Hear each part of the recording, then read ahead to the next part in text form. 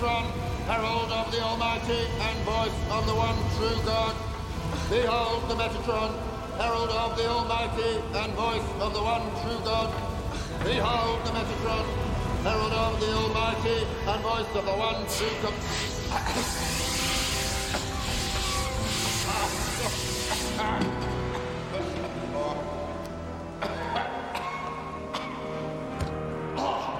Sweet Jesus, do you have to use the whole can?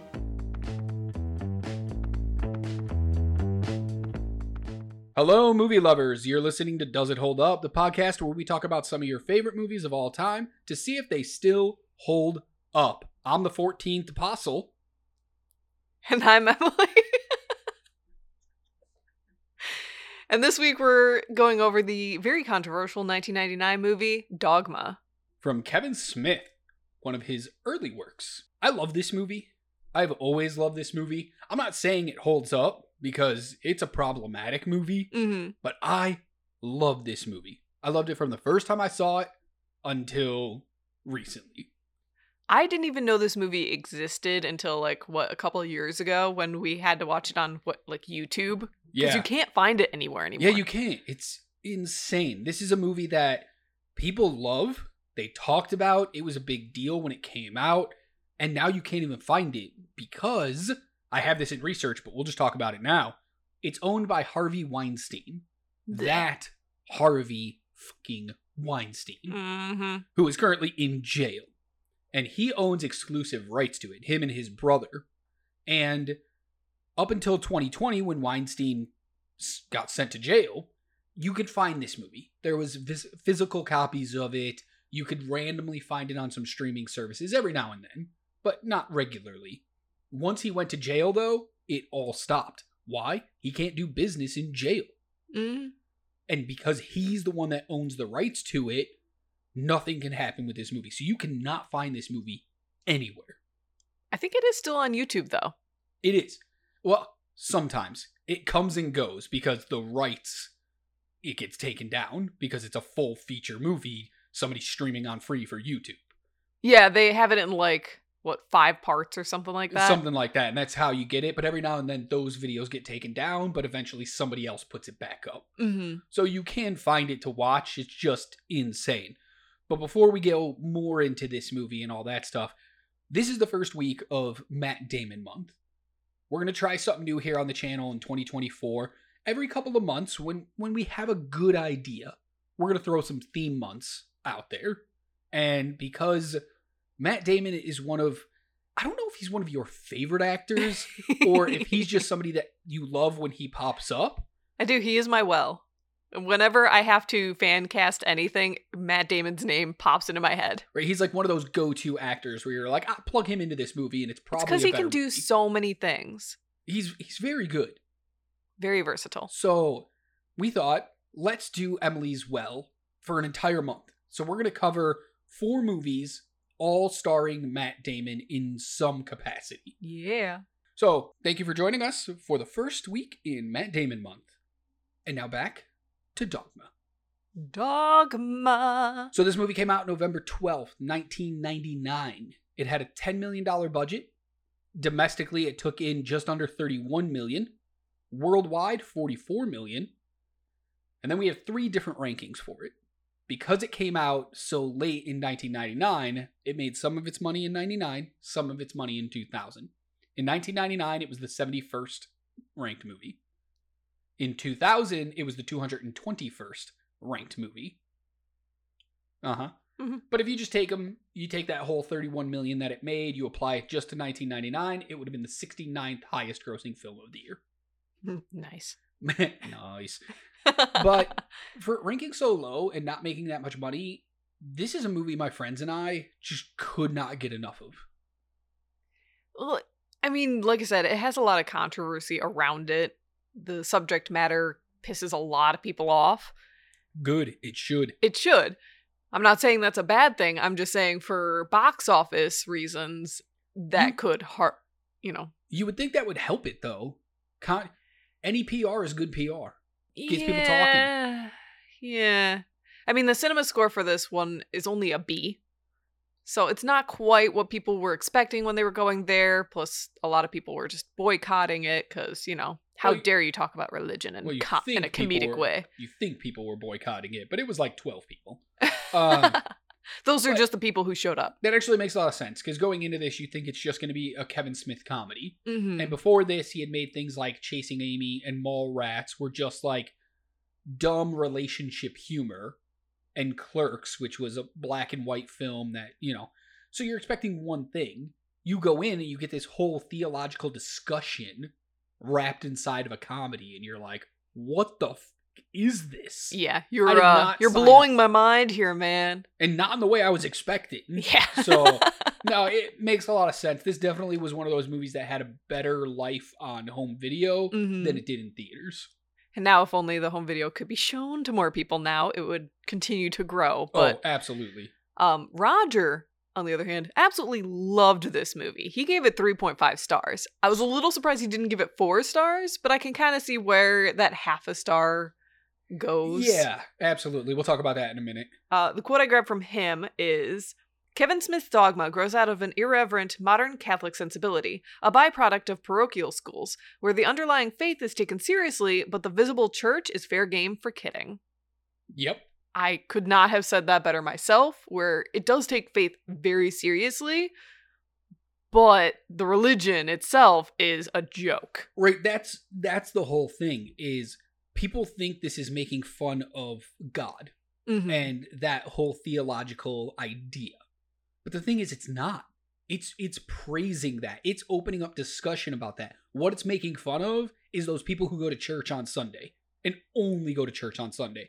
Or the people who are at church every day of the week and they live by church. And it's like, but you're still a terrible human being. Yeah. Or the church officials who, bless their golf clubs for a better golf game. Yeah. Like, that's the people this movie's making fun of, not God and the idea of a higher being and faith. Mm-hmm. And I think a lot of people misconstrue that. I also grabbed an Ebert quote, because this is one of my favorite Ebert reviews of all time, because he gets kind of personal in this review, which I think is really nice. I think when you can find something in a movie that you connect with on a personal level, that's why you might like a movie more. And it could be why it got 3.5 stars, because he grew up in parochial school himself. He understood this idea. Mm-hmm. And he also was like, it's cool to make fun of it. Do it. It's great. So the quote I grabbed is in the later half. Actually, it's the last paragraph of his review. And it is, those who approach to religion as spiritual will have little trouble with Dogma, because they will understand the characters as imperfect, sincere, clumsy seekers trying to do the right thing. Those who see religion as more of a team, a club, a hobby, or a pressure group are going to be upset. This movie takes theological matters out of the hands of spokesmen and entrusts them to, well, the unwashed, and goes so far as to suggest that God loves them. It's like so perfect. So perfect. Because that's what pissed people off, is like, you said it right after we watched this movie. You were like, I don't like Jay. I don't like the character of Jay. Mm-hmm. Which is fine. You're not supposed to like Jay. But did you notice at the end, God still loves Jay? God kisses Jay on the cheek after shushing him and settles him? He's the unwashed. He's the people that church people protest against. And God is like, I love him anyway, and that pisses people off. Oh, yeah. I mean, that's a lot of what religion should be, is what they show God doing in this movie. Yeah. Is God loves humans. Loves all of them. Even the ones that are sex crazed and annoying. Yeah. Every person in this movie is flawed to no end. And the whole point is it doesn't matter. Mm-hmm. You are loved anyway. As long as you're not committing mortal sins, you are loved anyway. Yeah. And that's why people get pissed off. And like, the fact that Ebert could see beyond that and understand that it's a movie who's making light of side A and not side B is amazing. It's really interesting, this movie, of how much it makes fun of and yet reveres the same thing it's making fun of. Yeah. And that's what is so interesting about this movie. So Kevin Smith is both the writer and director of this. I've already mentioned a couple movies that he did, and those were very juvenile type movies. Lots of dick jokes, fart jokes, sex jokes, things like that. And we get that in this movie as well. But this is something that you can tell was very personal to Kevin when he was writing it. He himself says he grew up Catholic. He still is Catholic. He never renounced his Catholicism. He has a daughter, Harley Quinn, who's now an actress herself, who is Catholic. He raised her Catholic. He's not making fun of religion to be like, haha, I don't believe in any of this crap. He's literally has the belief in all of it and can still make fun of the stuff that shouldn't be happening. And that's what this movie is, and it's brilliant for that reason. But the problem is, he wasn't a great director at this time. And you can kind of see that in the Rotten Tomato critic score. Because critics have it at a 68%, only a 6.3 out of 10. But the audience, they could look past that, and they got it at an 85% or an 8.2 out of 10. Yeah. And that's not surprising to me at all. Those are exactly the numbers I would expect. Yeah. Because the critics, like you said, they're going to look at the way the movie was made, not just the story and the humor, where the audience is like, we don't care that the camera moved funny. We don't care that this scene wasn't 100% lit correctly. We're not looking at that. We're looking at enjoyable movie. And sometimes I agree with that. Sometimes it's just enjoyable and I can forgive the flaws. It's a lot harder when you are a critic because you see the flaws. Oh, of course. But you have to block them out. Yeah. And an interesting story like this can help with that. Absolutely. How many Kevin Smith movies have you seen? I've seen, I think, like 3, including this one. Which 3? Which ones do you know? Chasing Amy and... You've seen Chasing Amy? I have seen Chasing Amy. Okay. And one of the Jay and Silent Bob movies. Jay and Silent Bob Strike Back. Yeah. That's a good movie. It's so dumb. I was going to say, I don't remember a lot about it. And I think that's an issue I have with a lot of the 3 movies of his that I watched, is I didn't remember a lot about it. Not so much this one. I remembered what the general premise was for this movie. But once I'm done watching one of his movies, I kind of just forget about it. There's like jokes you remember from it, like things you're like, oh yeah, brought it up in conversation with friends. You kind of reference it. But the overall movie, you're like, I don't know. Some stuff I remember, most of it I don't. I know a general idea of the plot. So Mallrats, well, let's go through this. So he made Clerks in 94, which was his first movie. He sold his comic book collection for $25,000. Used that to make Clerks. Now he's bought back all those comics tenfold. I was going to say, probably a good investment. Yeah, absolutely. He inspired a ton of filmmakers. After he made Clerks and became a hit. So he goes from that to Mallrats to Chasing Amy, 2 good movies. Then Dogma in 99. Great movies. Then he hits you with Jay and Silent Bob Strike Back in 01. It's a funny movie. I wouldn't say it's a good movie, but it's funny. I laugh when I watch it. Jersey Girl, absolute trash in 04. Clerks 2 in 06. Not very good. Zack and Mary Make a Porno. Not a great movie. Cop Out with Bruce Willis, one of the worst movies I've ever seen. Ooh. It is just bad. But that was one for the studio. To allow him to like keep doing what he wanted to do. Sometimes you gotta one for them, then one for me. So that's what he did. Red State is better than people remember. It's only a 6.1 on IMDb, but I feel like I've never heard of it. It's better than that. Tusk. Have you ever heard of Tusk? I have heard of Tusk. This is one of the weirdest fucking movies I have ever watched in my entire life, and I enjoyed every second of it. I cannot understand. It is a bad movie by every metric, but I enjoyed it. Yeah? It's crazy. Then he did Yoga Hoosiers, which is just awful movie. Yoga Hosers, not Hoosiers. Hosers. I was going to say, the name is familiar. Yeah, it was his kid and Johnny Depp's kid starring in it. And it was awful, and they had to fight like a Nazi thumb. Super weird. Kevin Smith hit his weird period. Yeah, it was super weird. Jay and Silent Bob, the reboot from 2019. You watched that one. I did? Yes, you did. I don't remember this. We watched it together. That's how I know. And then he just did Clerks 3, which I haven't had a chance to watch yet in 2022. I do want to watch it. Just haven't had a chance yet. But I have literally seen, and I'm literally only counting movies, not TV shows. I've seen every movie this man has made.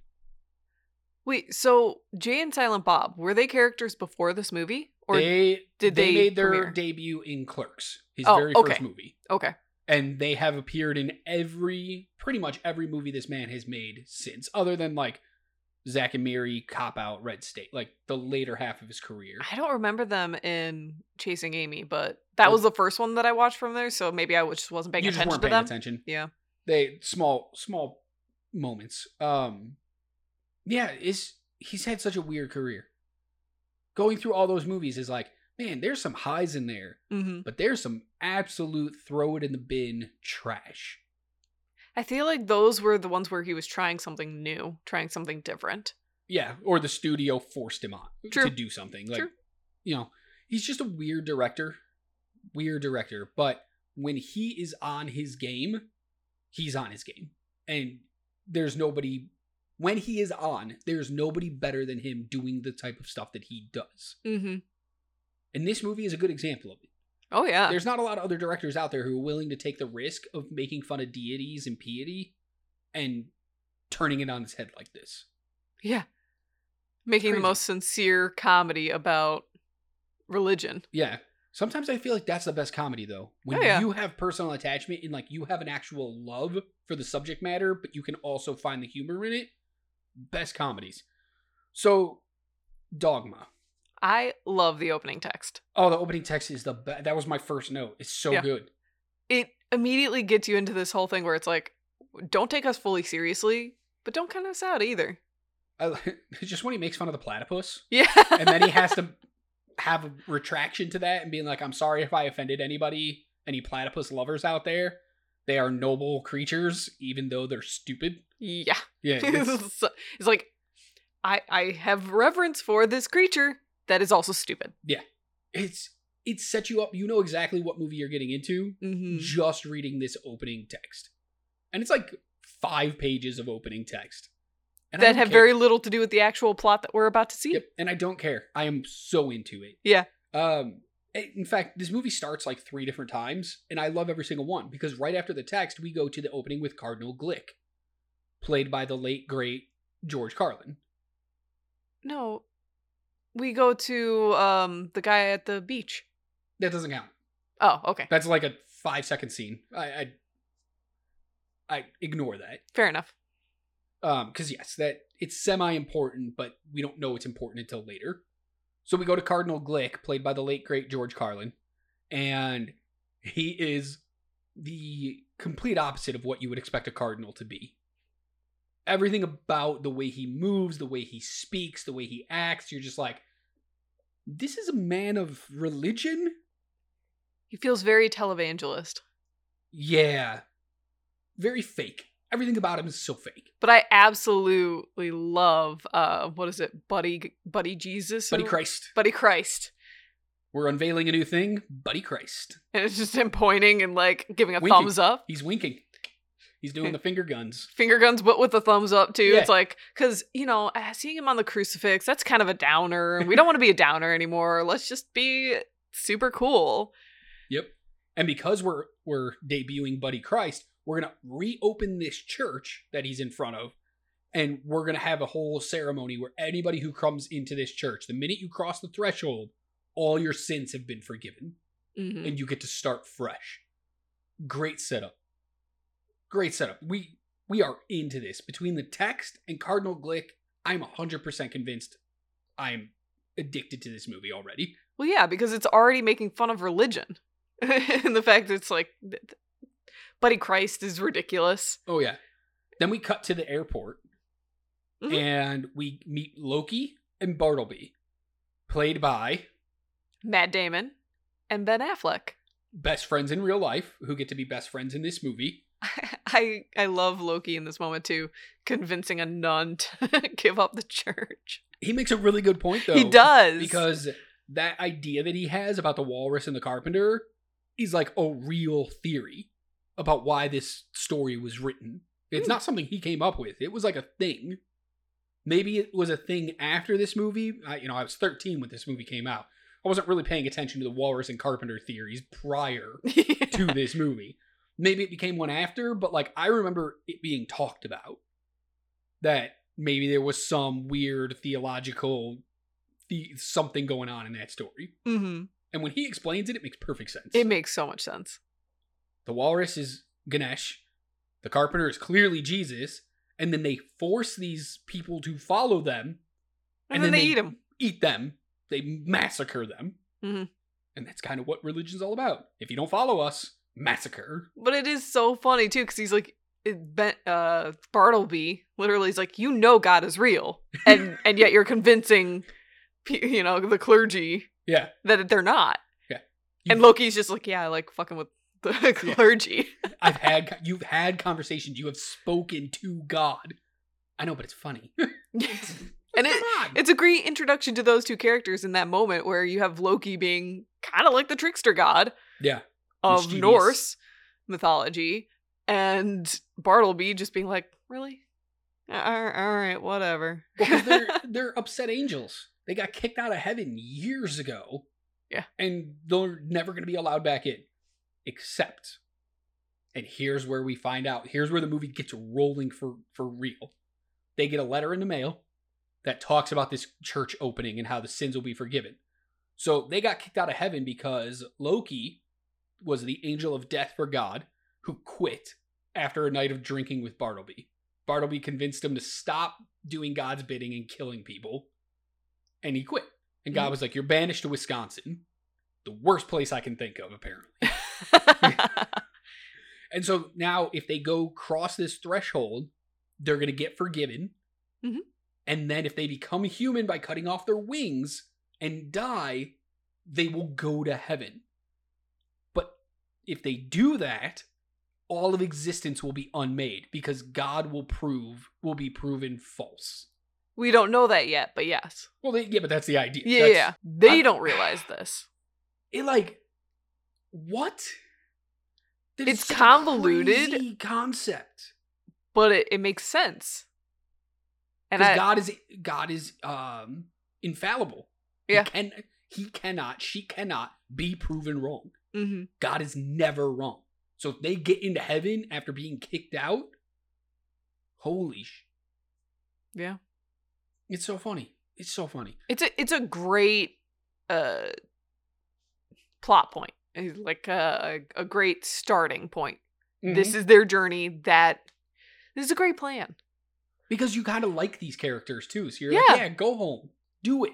I'm behind you. Because I love it. Because their whole thing is, we can go home. Like, they're so excited to go home. Yeah. They're not trying to cause problems. They just want to go home. Yeah. It's amazing. Then we meet Bethany, played by Linda Fiorentino. Mm-hmm. And she is a divorcee who works at an abortion clinic and is losing her faith. Starting to question if God is real. Yeah. Well, she says she lost her faith, but she still goes to church for reasons. Yeah. But she hasn't quite... She says she lost it, but like a lot of what she does is like she still has it. Mm-hmm. It's hanging by a thread though. It's ready to go. Yeah. And we find out through her conversation with the Metatron, who is played by Alan Rickman. The Metatron is the voice of God. Anytime you hear God speak, it's actually Metatron, because if God actually spoke to you, you would die. I love it. I absolutely love Alan Rickman in this role too. I think this is almost like, for me, one of his best performances, because he gets to be that like sardonic person of like, oh, I don't want to be doing this anymore. And I like this performance better than Snape for me because he gets to be funny in this. He is really funny. Without being funny. Yeah, no, just his reactions and his tone that he takes with like everything is just so funny without being funny. It's the best. Yeah. It's the best. So he talks to Bethany and tells her everything that's going on. Tells her she's been chosen to stop these angels from getting into this church. Why? Because she's the last scion. And the first time I watched this movie, I was like, what the is a scion? I did not know either. And even rewatching it, I forgot. Yeah.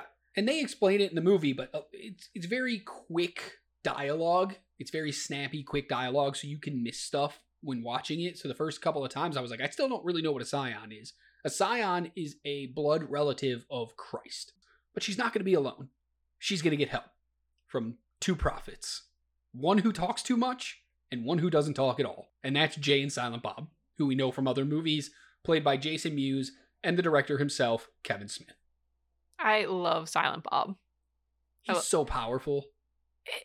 In the expressions he makes, you understand how everyone around him can understand him. Because, he's very expressive. Which is incredible, knowing that that's the director. Okay, I'm going to give you 30 seconds right now to explain to everybody why you hate the character Jay.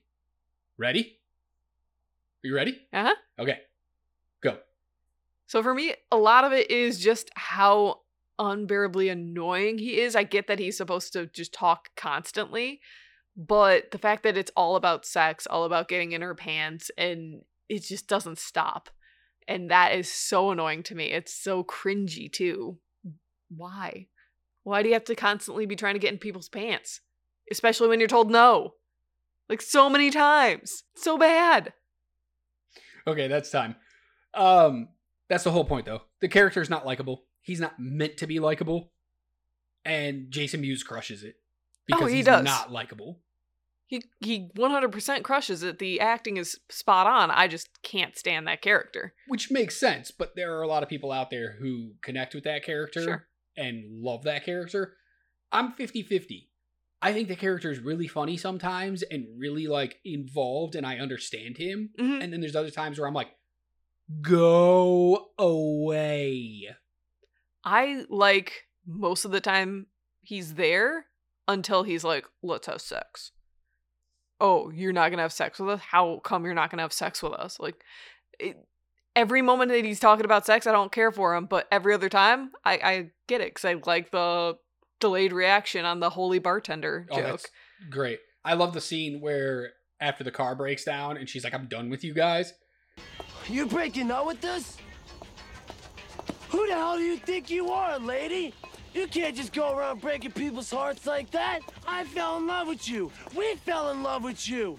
Guys like us just don't follow the fucking sky, you know? And it's like they've known each other for 6 hours. Yeah. And yet they make him also likable because we're introduced to them after she's attacked by the 3 hooligans on the rollerblades. Yeah, the and demons. She talks about them being, protesters. There, he's like, no, I'm not a protester. Women's bodies are their choice. You know, we're pro-choice. You mean those dickheads with the signs and pictures of dead babies? Shit, no. Me and Silent Bob are pro-choice. Women's bodies are own fucking business. And that's a wonderful thing to say, especially in 1999. Especially from a character like that, who's all about the sex and all about just trying to use women for sex. So for him to be so body positive for the women, that's the thing. He draws you in to like him, and then he says some cringy shit, and you're like, I'm out.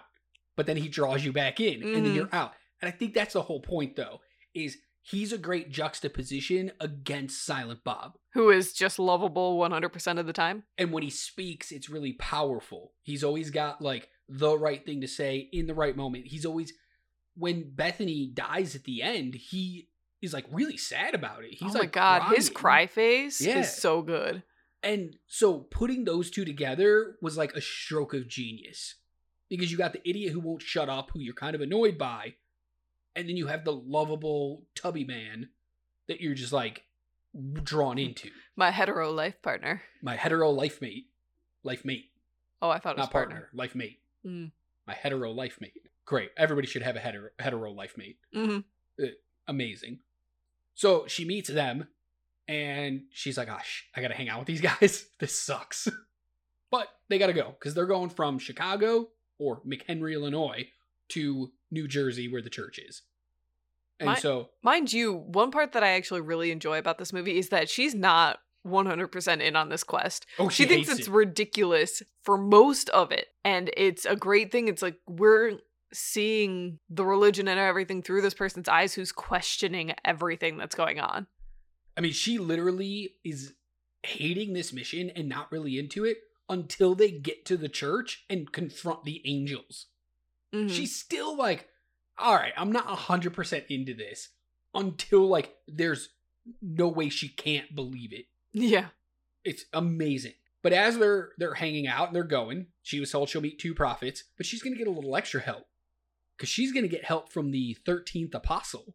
Rufus, played by the always wonderful and lovable Chris Rock. And this man is just so funny all the time. This role, perfect.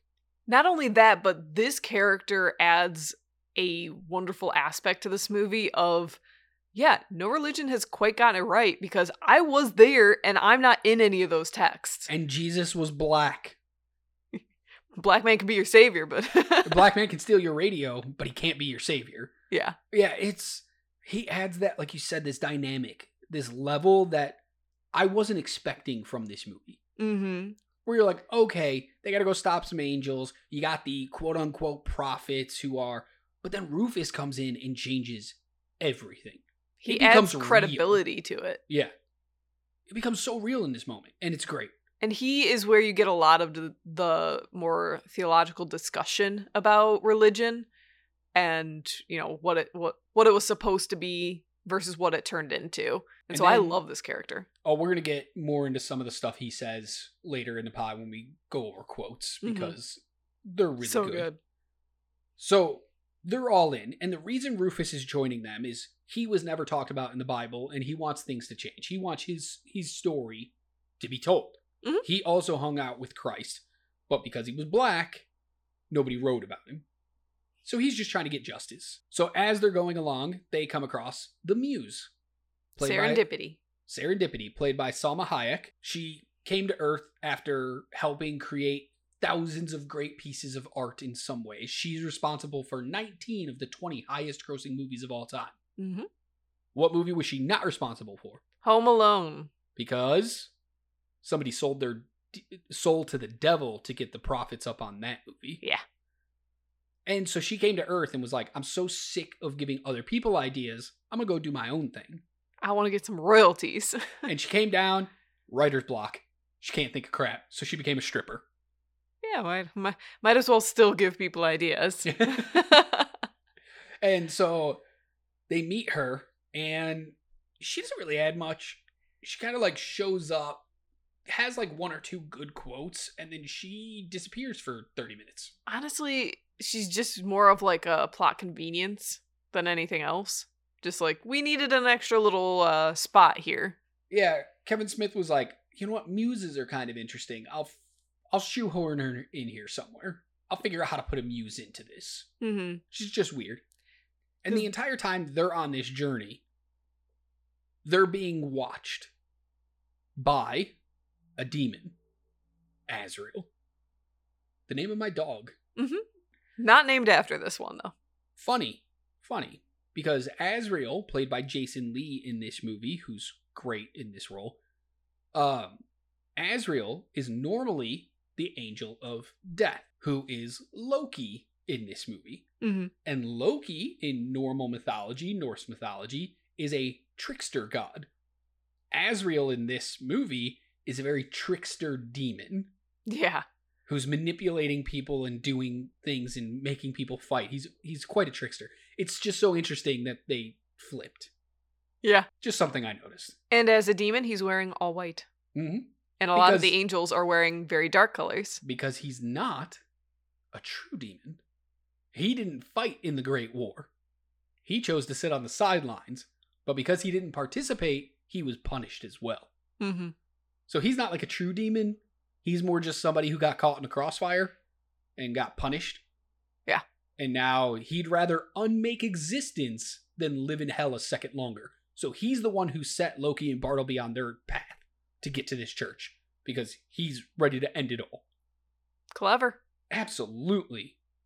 I mean, if hell is as bad as religion makes it seem, why would you want to live there if you don't have to? Mm-hmm. Would you rather live in an empty void? Yeah, probably. At least you're not being tortured all the time. Fair. But Jason Lee's great as Azrael.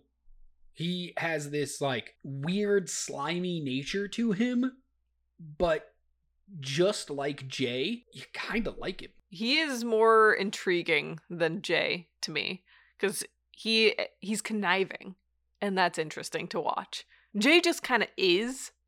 Sure, but like I'm saying, we talked about earlier with Jay, there was like, he pushes you away, but then kind of like draws you back in by certain things he does. Same thing with Azrael here. You're not supposed to like him. He's a demon who's trying to unmake existence, but you're just kind of on his side a little bit. Yeah, but it's around this time that he sends the shit demon after them. Yeah, the shit demon. I love the shit demon. It's so blah. This is peak Kevin Smith. This is what he does in the movies before this. When I say he has like childish type humor, this is the epitome of it right here in this movie. I absolutely love how they defeat the shit demon. I love the visual look of the shit demon. He looks gross. amazing. Yeah. He definitely looks it. Oh, yeah. And everybody's acting is really good too, because I can smell him through the TV. But they defeat him by, Silent Bob having a spray can on him that, knocks out hard odors or whatever. That's what it says on it. And he sprays him in the face and it knocks him out. Clever, dumb jokes. Especially because Serendipity's literally making a Molotov cocktail. Yeah, to try to burn him. It's insane. So, after they meet the Muse, she disappears. They keep going on their journey. What's their next step? They have to take a train to get to Jersey. While they're on the train, they meet Bartleby and Loki. But they don't know each other until Bethany gets trashed on liquor that they got from somewhere. Yeah, some trains have liquor. This looked like a subway train. It was a bar. They had a food cart. That's why they kept. There was an announcement going. I know, just weird. I've been on a subway a lot. This train looked like a subway. It didn't. No, it's a several state train. It's probably gonna have food. I know, but it drinks. didn't look like that kind of train. Fair enough. It looked like a subway, so it just threw me off. But she gets absolutely trashed. She tells Bartleby what she's there to do, and he's like, all right, we gotta kill her. But this was great acting on the part of Ben Affleck. Yeah. Because we're watching him as she's spilling the beans, and his face goes from like amused to like anger. He's pissed. And it hits like several different emotions in between. Yeah, he's wonderful in this scene. And this is where everything kind of comes to a head. The angels now know they're trying to get the last Scion is trying to stop them. And the last Scion and that whole gang now know who the angels are. So, like, you know your enemy. How do you stop them now? And this is the moment we see Loki and Bartleby completely change. So, leading up to this, every time we cut back to them, Loki is more of like the, let's get home, but before doing that, we need to be God's killers again. He wants to judge people. He wants to kill people. He wants to invoke God's wrath upon people. He's a very violent, aggressive person. He does it in a funny way. Damon's really good at being violent and aggressive, but making it humorous. Yeah, kind of like a all over crazy. Because he's like in control, and at the same time he's doing violent things and taking pleasure in it. And it's seeming very a little interesting. out of control. Yeah, he's great in this movie. So good. He's so good. But Bartleby seems to be the more in control, the more relaxed one, the more that just seems to be like, I just want to get home. Along with it, and just I want to get home. After the train scene, everything changes, and now all of a sudden, Bartleby is the very aggressive one, the very over the top, the let's kill people and let's get home, and Loki seems to be more of like, I don't know, man. Can we just like chill? Can we just like calm down a little? I mean, I want to get home too, but they said something about unmaking existence. Yeah, so maybe we shouldn't? Yeah. So there was a scene that we didn't talk about yet, and we'll talk about it now since we're talking about the angels. The boardroom scene at movies. Okay, so Mubi in this movie is basically like McDonald's crossed with Disney. Yeah. They have a golden calf, which we know is wrong, as their mascot. And they have fast food places, theme parks, movies, cartoons, books, all this stuff. And because Loki wants to invoke wrath upon people, he decides to go to Mubi's headquarters and lay judgment upon them all. This is a great scene. It showcases both angels in this moment because Bartleby is there to kind of read out their sins because he can watch people. He sees what they've been doing. He sees people's pasts. He knows the person. He And knows their secrets. Loki is there to be the executioner. Yep. And they are wonderful. Like, this is one part about this movie that I absolutely love too, is they're very believable as these angels. Because they have this almost otherworldliness to them where they like, we're in on the joke of existence. We're just gonna go for it. I love it. Oh, they're great. And Ben Affleck and Matt Damon acting together is magic. But this boardroom scene is great. Ben Affleck goes around and does this whole speech about the movie's history. And then he points at every single person in that boardroom and calls out their sins. One guy got his girlfriend drunk at the office Christmas party, paid a mailroom kid to have sex with her while she was passed out so that he could break up with her conscious free in the morning when she sobbingly confessed to all of it. Another guy disowned his son for being gay. Mm-hmm. Like, these are sins. These Yeah. are bad people. Another guy flew all the way to Mexico to have sex with an 11-year-old boy. What? And this is kind of my theory of one of the reasons why it's not being shown anymore is, yeah, it's a little too close to home, huh? Hey, Weinstein, you probably should have been in that boardroom, sir. Yeah, you would not want Bartleby near you. No. And it's great. So he reads all their sins. The CEO, he has to whisper his sin because it's just too bad. It's so bad he can't even say it out loud. And then Loki just kills them all. Takes his gun out and just shoots every single one of them. Except for one. I appreciate because he's like, you're a total innocent to that one. To the woman. The one woman in the boardroom is sweet and innocent. She hasn't committed any major sins. Mm-hmm. So she's spared. Except for the fact that she didn't say God bless you when Loki sneezed. And Loki tries to kill her, and Bartleby calls him off. He at least gave her some gum first. He did. It's a funny scene, but also a very poignant scene at the same time. Mm-hmm. And I think that's what works well, and they do that a lot in this movie. And it adds to the idea that comes a little while later, or I can't remember if it was before or later, that God is funny. And so are the angels. Oh, yeah. Because they take all this, they're doing serious stuff, but they do it in kind of a comedic way. Oh, yeah. So, fast forwarding back into the movie where we were at. So after the train scene, Bethany and the gang try to talk to Cardinal Glick to get him to stop the ceremony. He refuses. The angels show up to the church. Azrael has Bethany and them locked into a bar. Mm-hmm. And expositing almost his entire... Almost. But not everything. And then not where God is. And then a couple years later, he does the same thing in The Incredibles. Because he's the voice of... Syndrome. And he talks about how, I'm not telling you my whole plan. A couple years after this, which is really funny. Yeah. He's so good at that. You caught me monologuing. Yeah. So, but they beat him because they bash him in with a golf club that they stole from Cardinal Glick. And this is what you referenced earlier. Why does it hurt him? Because he blessed it so that he'd have a better golf game. Because he's that big of a prick. Mm-hmm. Again, making fun of the Cardinal. George Carlin, perfect casting for the Cardinal. Because he just gives off that aura of you would totally do this. Yeah. And I love it. Mm-hmm. Absolutely love it. So now they got to go confront these angels at the church. This is where the movie gets real serious real quick. Mm-hmm. Loki's completely drunk because he ripped off his wings, so he's human now and he can get drunk. And Bartleby is flying around, just dropping people from the air hundreds of feet and watching them splatter on the ground. He's gone insane. It's half having fun, but it is also half part of his plan because He says, we're going to walk through those arches, and when we come out, that'll be around the time when the police come, and they'll just open fire. And then we die, and we go to heaven. Because they can't kill themselves, because that's a cardinal sin.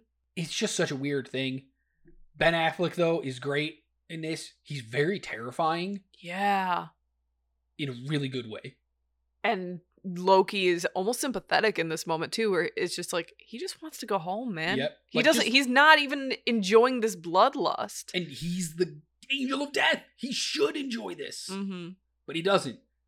And this is when Bethany finally does something in this movie that actually freaking matters. Because she figures out that the guy who got beat up at the pier earlier is probably God. Trapped. So they run to the hospital, which, lucky for them, is like right up the street. She sets God free. Bartleby kills Loki in this moment. Straight up murders him. Loki's not going home now. Because he hasn't walked through the door. You know, he's going to hell. Yeah. Crazy. And as he goes to open the doors, God appears with the Metatron. We get Alan Rickman back. Oh yeah. And who's God? Alanis Morissette, the singer. Mm-hmm. She's great as God. Oh, she plays this wonderful, just childlike behavior that I absolutely adore. Showing God is not this like very serious and omnipotent being who's is omnipotent, omnipotent, but yes. not that holier than thou sitting on a throne looking down his nose at everybody. Mm-hmm. Fun loving. Yeah. Plays skee ball. Boops Cracks people's jokes. noses. Yeah. But also is compassionate. Because she doesn't like seeing the devastation that happened. But not only compassionate because she cleans up the street from everything that Bartleby did, but takes pity on Bartleby and puts him out of his misery. And that's going to come back in question, so we're going to hold on to that. So God comes out, fixes everything, but when Bethany freed God, she died. Mm-hmm. She took a mortal wound to the gut. She's dead. God brings her back to life, cleans up the streets. Everybody's happy. Happy ending. The Muse and Rufus get to go back to heaven with Metatron and God, and Bethany is now pregnant, even though she was sterile. But now she is with child, so she is no longer the last scion. And that's it. That's where the movie ends. Yeah. So much happens in this movie. Like, this should probably be a 3-hour podcast for this movie. Because there's so much to talk about. This movie is so quotable in like comic ways and in actual like discussion ways. Yeah. Let's go into research. So Alan Rickman is like the strangest casting choice in this movie. Like it's Alan. Stranger than Alanis Morissette? It's Alan Rickman. This dude is one of the greatest working actors at the time. He is revered as this stage actor, Shakespearean type actor. And you get him in Dogma? It's a weird casting. But apparently, he was a huge Chasing Amy fan. Loved Chasing Amy. So when Kevin Smith found out, he reached out to kind of pitch him on the movie. And Alan Rickman agreed by only asking 2 questions. And once he got the answers, he was all in. The 2 questions: will you stay faithful to the script? The second one: are the wings real or CGI? Kevin Smith said the wings are real. Alan Rickman said, I'm on board. Let's go. Amazing. That's it. That was his 2 questions. That's fair. Yeah, CGI Legend. wings would not have looked good. No, but Alan Rickman, legend. Jason Mewes, because Alan Rickman joined the cast, Jason Mewes usually winged it. He would memorize some of the words, make up some words, blah, blah, blah, in the other movies. Mm-hmm. He memorized the entire script. He knew everybody's lines for this movie. And when asked why he worked so hard on this one compared to the other movies, he didn't want to anger Alan Rickman. I mean, who does? Yeah. Like, that's just great, though. What a presence. You don't anger Snape nor the Metatron. Or Hans Gruber. Yeah. Yeah, no. According to Kevin Smith, Linda Fiorentino was very hard to work with. She was just a giant bitch. I mean, she has resting bitch face. And he regrets casting her and wished he would have casted any of the other people that he thought of casting, and we'll get to that in the casting what ifs. There were 8 different versions of the script, and not in any of them, not in a single one, not in any of those 8 versions, including the shooting script, was there the scene where God cleans up the whole mess. It didn't come to Kevin Smith until the day of, when the church they were filming in front of and using asked him, hey, you're going to make sure all of this is cleaned up, right? And he said, yeah, absolutely. And it hit him right then and there. Have God clean it up. Mm-hmm. And it's a wonderful moment. Like I said, it adds that level of compassion to the character of God. Yeah, I love that moment. The boardroom scene that we talked about was going to be a big action scene. That's why all of the all of the board members are men, because then they could easily be swapped out for action people, stuntmen in the moment. It was going to be all John Woo style, bunch of big moments, and Kevin Smith just scrapped it last second and decided to just film the door and have all the action happen behind the camera. It's actually funnier that way. It's so good. I love Loki just walking around screaming, "Don't run! Don't run!" But I do believe in this. Don't run! Don't run! Sphinx! Sphinx! All of you! Sphinx! Oh, and you! It's great. Great. I love it too because you see quite like the action at the end of the movie as well. Yeah. A lot of it is off screen. Yeah, when our heroes show up, pretty much all the action's done already. Mm-hmm.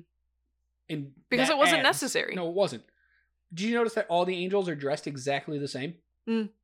Every single one. Dark pants, black overcoat with a hoodie and a white or... I can't tell if it's white or gray. The shirt underneath. All three angels we see, the Metatron, Loki, and Bartleby, are dressed exactly the same. I think they sometimes have various like colors as their t-shirt. The color is the hoodies they're wearing. Each one wears a different colored hoodie. Everything else about their wardrobe is exactly the same. Oh. That's the way the angels dress, but then they each get their own individual color. I still love it that the angels wear dark colors and the demon wears light colors. All white, yeah. The colors, I don't know. I don't know what that represents, but the hoodies, the hood is always laid out in an arc around their neck, representing their halo that they can't have on Earth. A lot of thought went into some of this stuff. Yeah, a lot of thought that probably most people don't notice. Yep. Robert Rodriguez was approached to direct, was given the script by Kevin Smith that he was going to direct it, read the script, went, this is way too personal of a story, and convinced Kevin Smith to direct it himself. Nice. George Carlin, as the Cardinal, was wearing a wedding band the entire time. Cardinals aren't allowed to get married, so he shouldn't have had a wedding band. But in real life, Carlin's wife had passed away just a few months before the movie was being filmed, and he wasn't ready to take it off yet. So Kevin Smith allowed him to wear it, and they just put a Band-Aid around it. So if you ever look at Glick's hand, there's a Band-Aid around his ring finger to hide his actual wedding ring. Mewes, Jason Mewes, here's the craziest thing. So not only did he memorize the whole script, he was at the height of his drug addiction, battling his drug addiction while making this movie. And if you pay attention in some wide shots, he's actually just nodding off. He's literally sleeping in scenes because his drug addiction was so bad. Wow. And I'm like, so you went and memorized the whole script so you wouldn't piss off Alan Rickman, and then you just fell asleep on set? Especially in the bar at the end with Azrael, when he's got them all trapped. When Azrael's talking and it shows the whole gang, just watch Mewes. He's literally got his head down sleeping. I think doesn't Silent Bob like wake him up at one point? At one point, yeah. It kind of adds to the character a little bit, but it's just crazy to think. It's good that, like, after years of drug addiction, Mewes is clean now. Yeah. Like, it got real bad for him, but he's clean, so it's all good. Casting what ifs. Here's a couple for you. Bethany, Joey Lauren Adams, who was the lead in Chasing Amy. Oh, yeah. Janine Garofalo, who played Liz. Oh, the friend. Abortion clinic friend. Yeah, I don't know much about her, so. She would have been perfect. Fair. She was the original choice, but she couldn't commit to it. And then also Gillian Anderson, who you don't know, so it doesn't matter. Cardinal Glick was going to be Albert Brooks. He does a lot of Simpson voices. Oh, okay. You know, if you saw him, you know him. Yeah. Azrael, originally before Jason Lee, who Jason Lee was supposed to be Loki, but he had scheduling conflicts, so he took the lesser role of Azrael that wasn't in the movie as much. Great choices. Yeah. Great choice. He was perfect as Azrael, and Damon was perfect as Loki. Yes. But Azrael originally was going to be Bill Murray, Ooh. John Travolta, Ooh. Or Adam Sandler. Adam Sandler was actually offered the role, but declined it because he was making Big Daddy, his movie, which is a really good movie as well. So smart choices all around. Yeah, everybody kind of, it all went where it was supposed to. Rufus, 2 other people before Chris Rock was asked. Samuel L. Jackson. Ooh. That's a very different movie. Very. And Will Smith.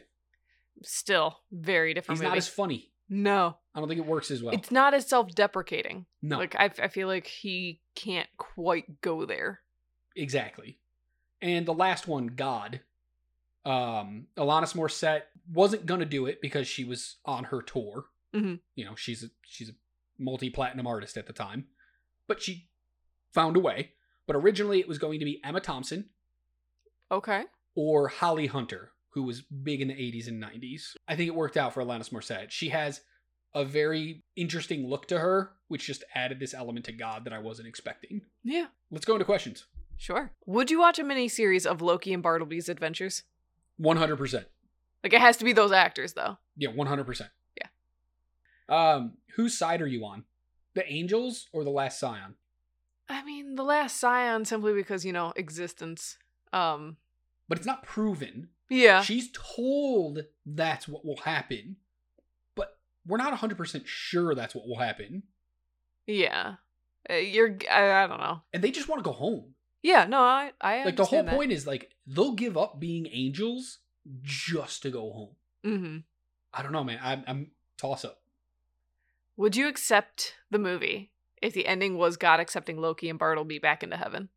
I honestly, the first time I ever watched this movie, I thought she was going to. I thought the idea of her blowing up Bartleby's head with her voice was accepting him back in. The way he says thank you, just for some reason, makes me think maybe they were. Mm-hmm. Yeah. Because when she initially goes to clean up the thing, it looks like she's walking towards Loki. Mm-hmm. And I'm like, oh, she's going to accept him back in because he didn't actually want to do half the stuff that he ended up doing. Yeah. So I kind of wish that was the ending. Like, I feel so bad that it wasn't. Yeah, absolutely. What would it take for you to go on this crazy adventure? Like, what would convince you that this was a thing? Metatron showing up in my room in a ball of fire and then snapping his fingers, and I'm in a Mexican restaurant drinking, still in my PJs, and then I wake up with the maracas he was holding in my bed. 100%. Yeah, I'm on board. From like minute 1. I was going to say, the maracas are the thing, because otherwise that's just a crazy dream. Obviously, the maracas show that it's real. But Yeah. also, like, the fire extinguisher was right there as well that she used to put him out. She didn't go put it away. So if the fire extinguisher was also in the middle of the room used, the maracas were like the capper, but there was other things. 100. The minute I talk to him, I'm 100% in. All right, that's fair. You? I would definitely still be questioning it. I'd be with her. I'd be like, that's just not, no. Nah, you don't have enough faith, man. All right, so I got some big ones here. Okay. Some thought ones. So at the end, Bethany's pregnant, right? Mm-hmm. So what comes of the new Last Scion? Because Metatron says, Take care of that parcel for us. She has a world of work ahead of her. what the hell does he mean? What comes of this baby? I honestly want to say that new baby could be the next Christ. Cause Well, there it's can like, never be another Christ. Christ is Christ. I know, but like, The daughter of God. So we had the son of God. Yeah. You're thinking this is going to be the daughter of God. Yeah, Okay. because literally it was God implanting Yeah. the seed. Okay. So if that's the case, then does the new Last Scion or the daughter of God bring about the New Testament? Do we get a third testament I could see it. and like world changes? I could see it. Where we add in Rufus. Yep, perfect. Well, that's my next question. Does Rufus get the Bible changed? Yeah. You think so? You think he wins? I think they at least try. But you can't. But see, that's the thing. You can't just try, because the minute you start implanting that idea and somebody writes it, all hell's gonna break loose in religion. So like, you either got to be all in or all out. I think they're all in for this one. I mean, he definitely tried to save the world. I mean, he Okay. did He helped. Mhm. Okay, here's a really crazy theory that I read, and I need to know your opinion. Did Lucifer actually know about this loophole with the church, and he's the one who sent Jay and Silent Bob? Ooh. That's interesting. So, I don't know why the Metatron would still know that they were coming. well, because he's an angel. He watches nothing but the living all day long, like he was told. But yeah, for them to suddenly get the idea to go to Illinois because Shermer, Illinois, because okay, so here's how they get there. Here's how this theory gets there. So the Muse states she's responsible for 19 out of the top 20 movies. What's the one? Home Alone. Who was that produced by? John Hughes. It was written and produced by John Hughes. He sold his soul to the devil to get the gross up on that. Why did Jay and Silent Bob come to Illinois from New Jersey? Because they were watching John Hughes movies. They got the idea to go to Shermer, Illinois, where the women are loose and they can sell drugs and be rich. Mm-hmm. That's why they come. Because of John Hughes movies. John Hughes sold his soul to the devil. These don't seem like your typical prophets that you would expect. And throughout the entire movie, Jay is anyway, committing sin. Multiple things. So they go to the strip club for lust. They steal Cardinal Glick's club, which is coveting thy neighbor's things, or greed, envy, whatever you want to call it. Yeah. They steal stuff. They beat the out of those kids. Yes, it's to protect Bethany in the beginning when they first show up, but they beat the crap out of these kids. One, they appear out of nowhere. Yeah. Question 2, to add to your theory. Was Jay so sex crazed with Bethany trying to make the Antichrist? No, I don't think they were demons. I think Lucifer just sent them. Well, yeah, but if you ordained this one guy, yeah, I don't know, to try and make the Antichrist, I don't know. It's weird. Yeah. How do they just show up? And the way Metatron tells her that she's gonna get help from 2 prophets.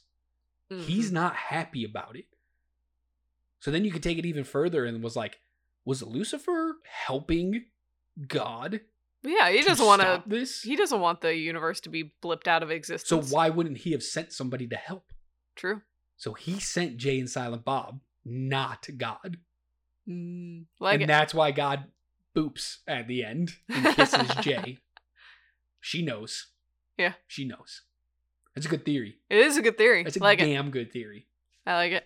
All right. Was God really in a coma, or was this just a test for the last Scion? I think it was actually in a coma. You think God just is like, I'm in a coma, I can't do anything? Well, they say multiple times that they're vulnerable when human. I don't care. I don't care what they say. It's God. Yeah. As soon as he's taken off the life support, he comes out. God is all-knowing. God knew what was going to happen. This is a test. This is all a setup. God could have stopped it at any time. That's fair. That's why she takes pity on Loki and Bartleby at the end. She knew. She knew it was all coming.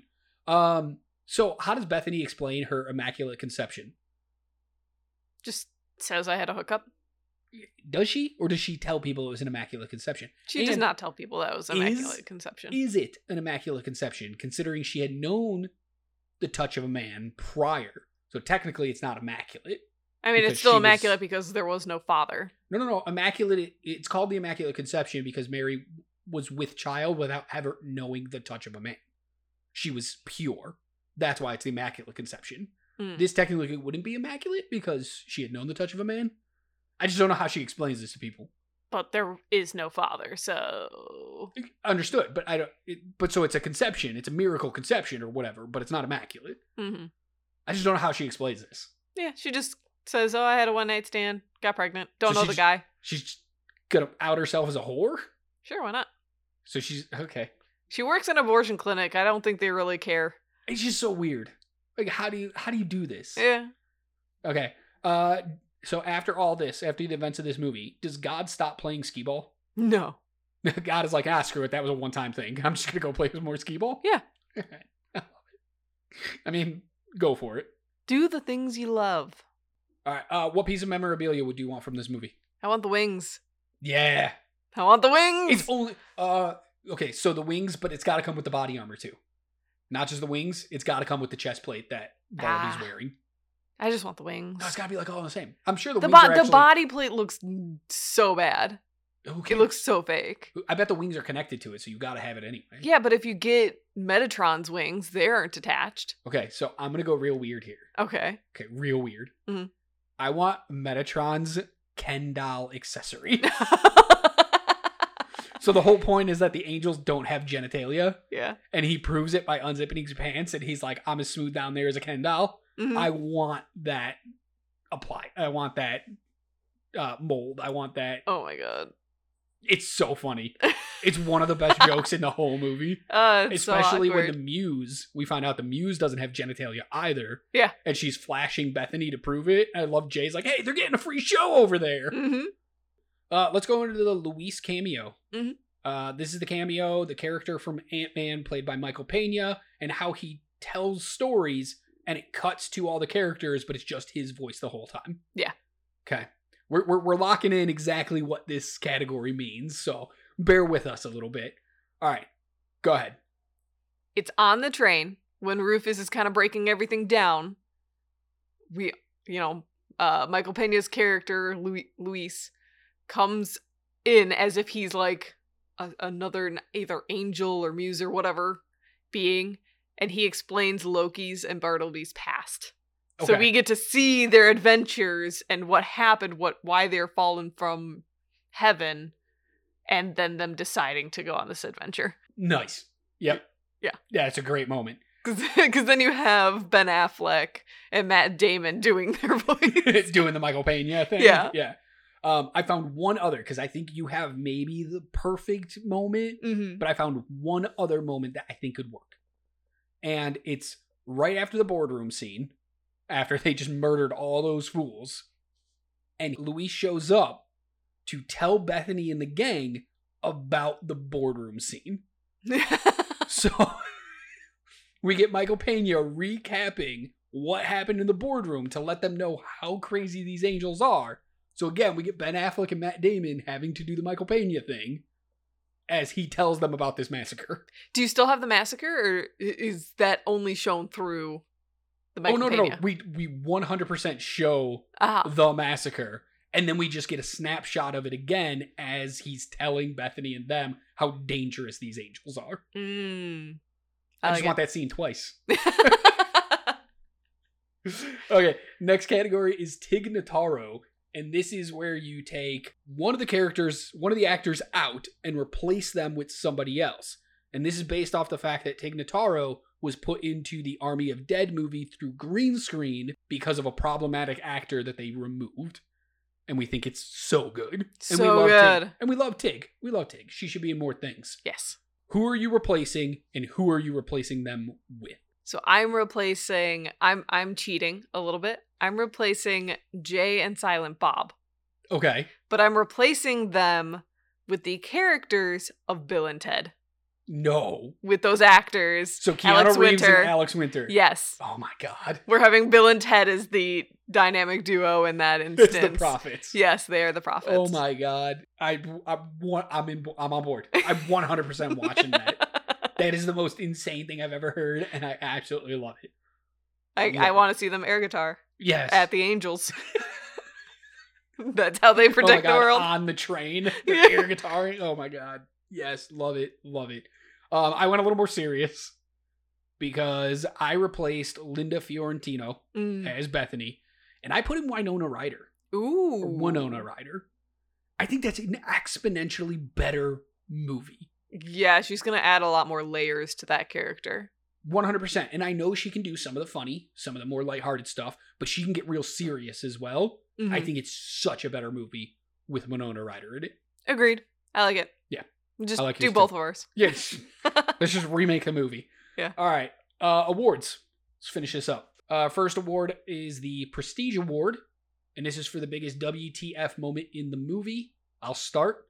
It's the Muse. I love Salma Hayek, but this character makes no sense adds nothing to the movie, disappears for half an hour, just reappears out of nowhere to, again, add absolutely nothing to the story.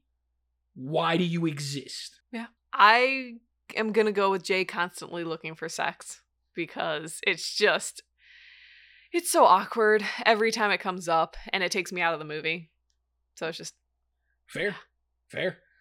Next is the Overacting Award. Still don't have a name. Gotta really come up with a name for this one.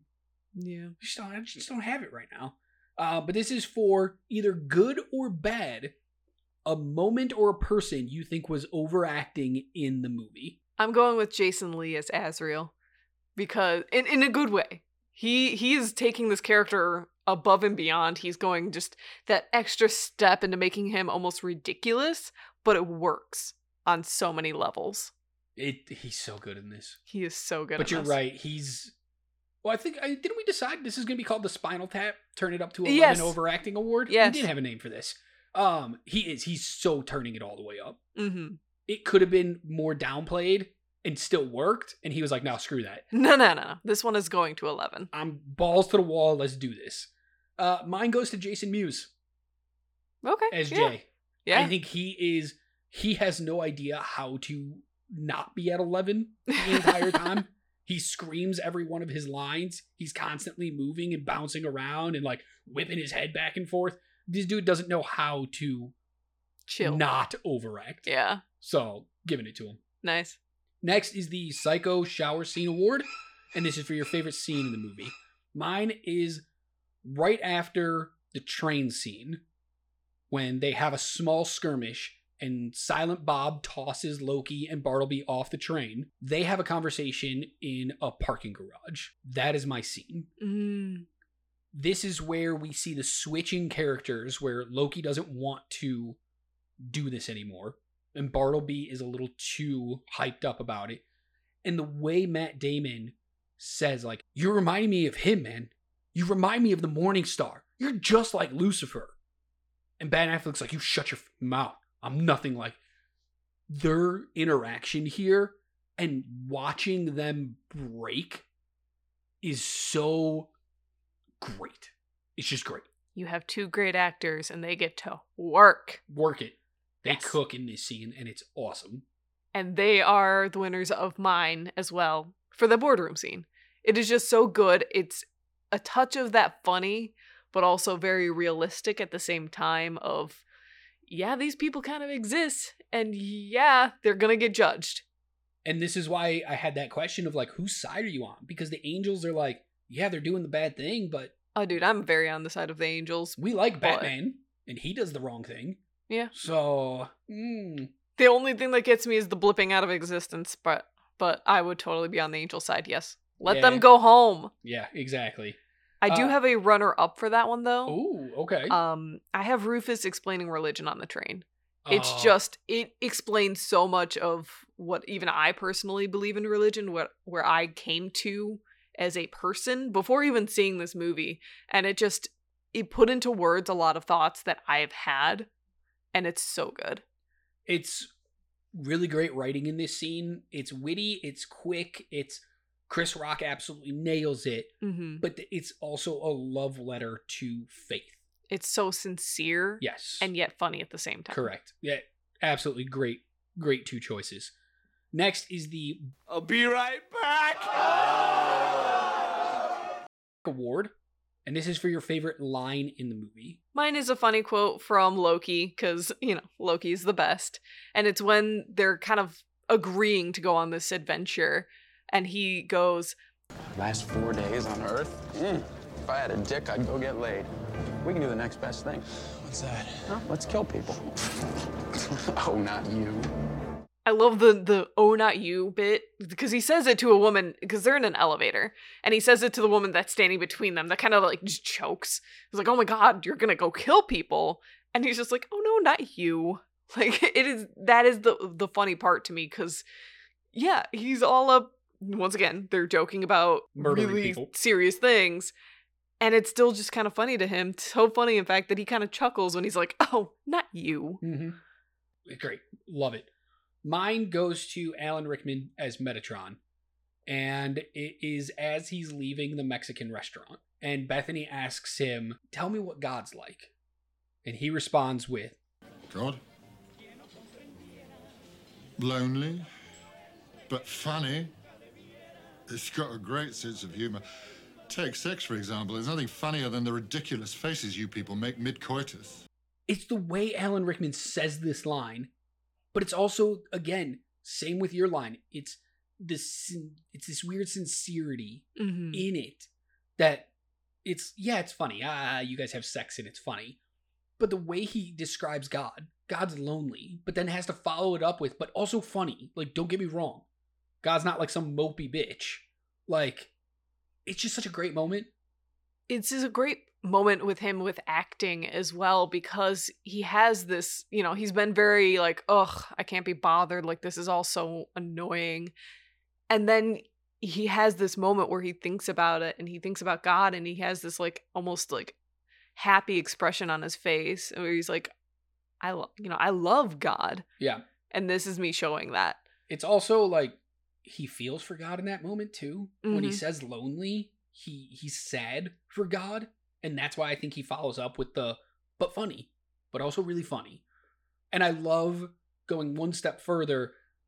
So Bethany then asks, Sex is a joke in heaven. The way I understand it, it's mostly a joke down here, too. great, just absolutely great. Mm-hmm. Our penultimate award is the Han Shot First Award for what held up the worst since this movie came out. It's one answer only. It's Linda Fiorentino as Bethany. She's awful in this movie. I would connect with the character way more if it was anybody else in that role, and I think this movie could be an 8, a 9, a 10 out of 10, something. And because she is the star, it's automatically points deducted. That's fair. For me, it is the character of Jay. He's just so problematic that, like I said, why he's my prestige award as well, is it just takes me out of the movie every time he goes on his little sex rant. It's just, you tone that down just a little bit, this movie gets a higher grade from me. Agreed. It's very unnecessary a lot of times when he's doing stuff, and you're just like, that's not what I'm here for. Mm-hmm. I'm like really into this story and I'm really into all this, and then he talks and you're like, oh my God, I don't care. Yeah, you can make him be the unwashed in other ways. Yes. And our last award, as always, is the Paul Rudd Award for what held up the best since this movie came out. I have a feeling we're going to have a very similar answer to this. Interesting. Go ahead. I'm going with the casting. Ooh. I okay, honestly we did not. think majority of the casting, sans Linda, is spot on. I could not see these characters as being anyone else. I said it before, Ben Affleck and Matt Damon are believable as these angels. So is Alan Rickman. So is Alanis Morissette as God. Like, how do you have a character that is God and you have it be Alanis Morissette and it works? Isn't it ironic? Yeah. Don't you think? A little too ironic. So, just the casting is what makes this movie so good. Yeah, I really do think. Mine goes to the conversation about religion. This is a movie that I think a lot of people, myself included at 13 years old, when I was trying to figure out my belief system, I was raised Catholic, I went to church, but after 8th grade, after communion, my mom gave me the choice. You can either continue to go to church, you can never go to church again, you can believe, you cannot, you have all the information. Make your choice. And I thought that was really interesting as a kid. And I made the choice to not, because sitting in church every week sounded like the most boring crap I've ever heard in my entire life. Mm-hmm. Because growing up Catholic, church is very boring. Yeah, it is. And a lot of my friends were kind of in that same boat of like, I don't know if I believe or not, but like, I don't want to go to church. I don't want to do. We didn't really know anything outside of that. We didn't know that you could just have faith without being religious because you're 13 and you're an idiot. Mm-hmm. And this movie opened up a whole new world of thought and the idea of like, you don't have to go to church to have faith. And it opened up conversations between me and my friends that we never would have had without this movie existing, without watching this movie. Yeah. About religion and faith. And because it opens up that conversation, that's what holds up the best for me, because so many people probably talked about God and their belief systems that would have never talked about it otherwise after watching this movie. Yeah. I love your answer. Yeah. I like your answer too, though, because I had a thought you were agree. going there, so I swerved. Gotcha. I 100% agree. The casting is, all those names I read in the casting what ifs, I think would have been fine. Mm-hmm. I think we landed on the perfect cast. Yeah. Besides Bethany. Yeah. So, all right, final decision. I honestly think with all the problems that this movie has, the amount of good that comes out of it is so much better. So I do think it holds up. I love the fact that it can create conversation about a very hard topic, and it approaches a hard topic in a very unique and interesting way. I'm 100% with you. I think this movie holds up less than I remember it holding up. There are a lot of problems I have. Jay is nowhere near as funny as he was when I was 15 years old, and he is very problematic. The directing style is very amateurish. Mm-hmm. Like, Kevin Smith really hadn't found himself as a director yet. I'm not even sure he has to this day. Linda Fiorentino is absolutely terrible. There's a lot of wrong with this movie. But the movie does so much right and has such a bigger story to tell than what we actually see on screen that I think this movie is 100% worth watching over and over and over again for that reason. And that's why it holds up. And I really hope they figure out how to make this available again, because I feel like a lot of people should watch this. And if you're looking to watch it, because you're like, I haven't seen it in a while and I'm wondering, go on YouTube. Search Dogma 1999 on YouTube. You're probably going to have to watch it in like 6 parts, and it might not be the best quality, but you can find it. And it's worth it. Worth it. So, all right, cool. So we agree 1999's Dogma does hold up. Thank you for joining us on our first episode all about Matt Damon's movies. We'll be back next week with The Bourne Identity. Until then, be good to yourself, be kind to others, and keep watching movies. Bye.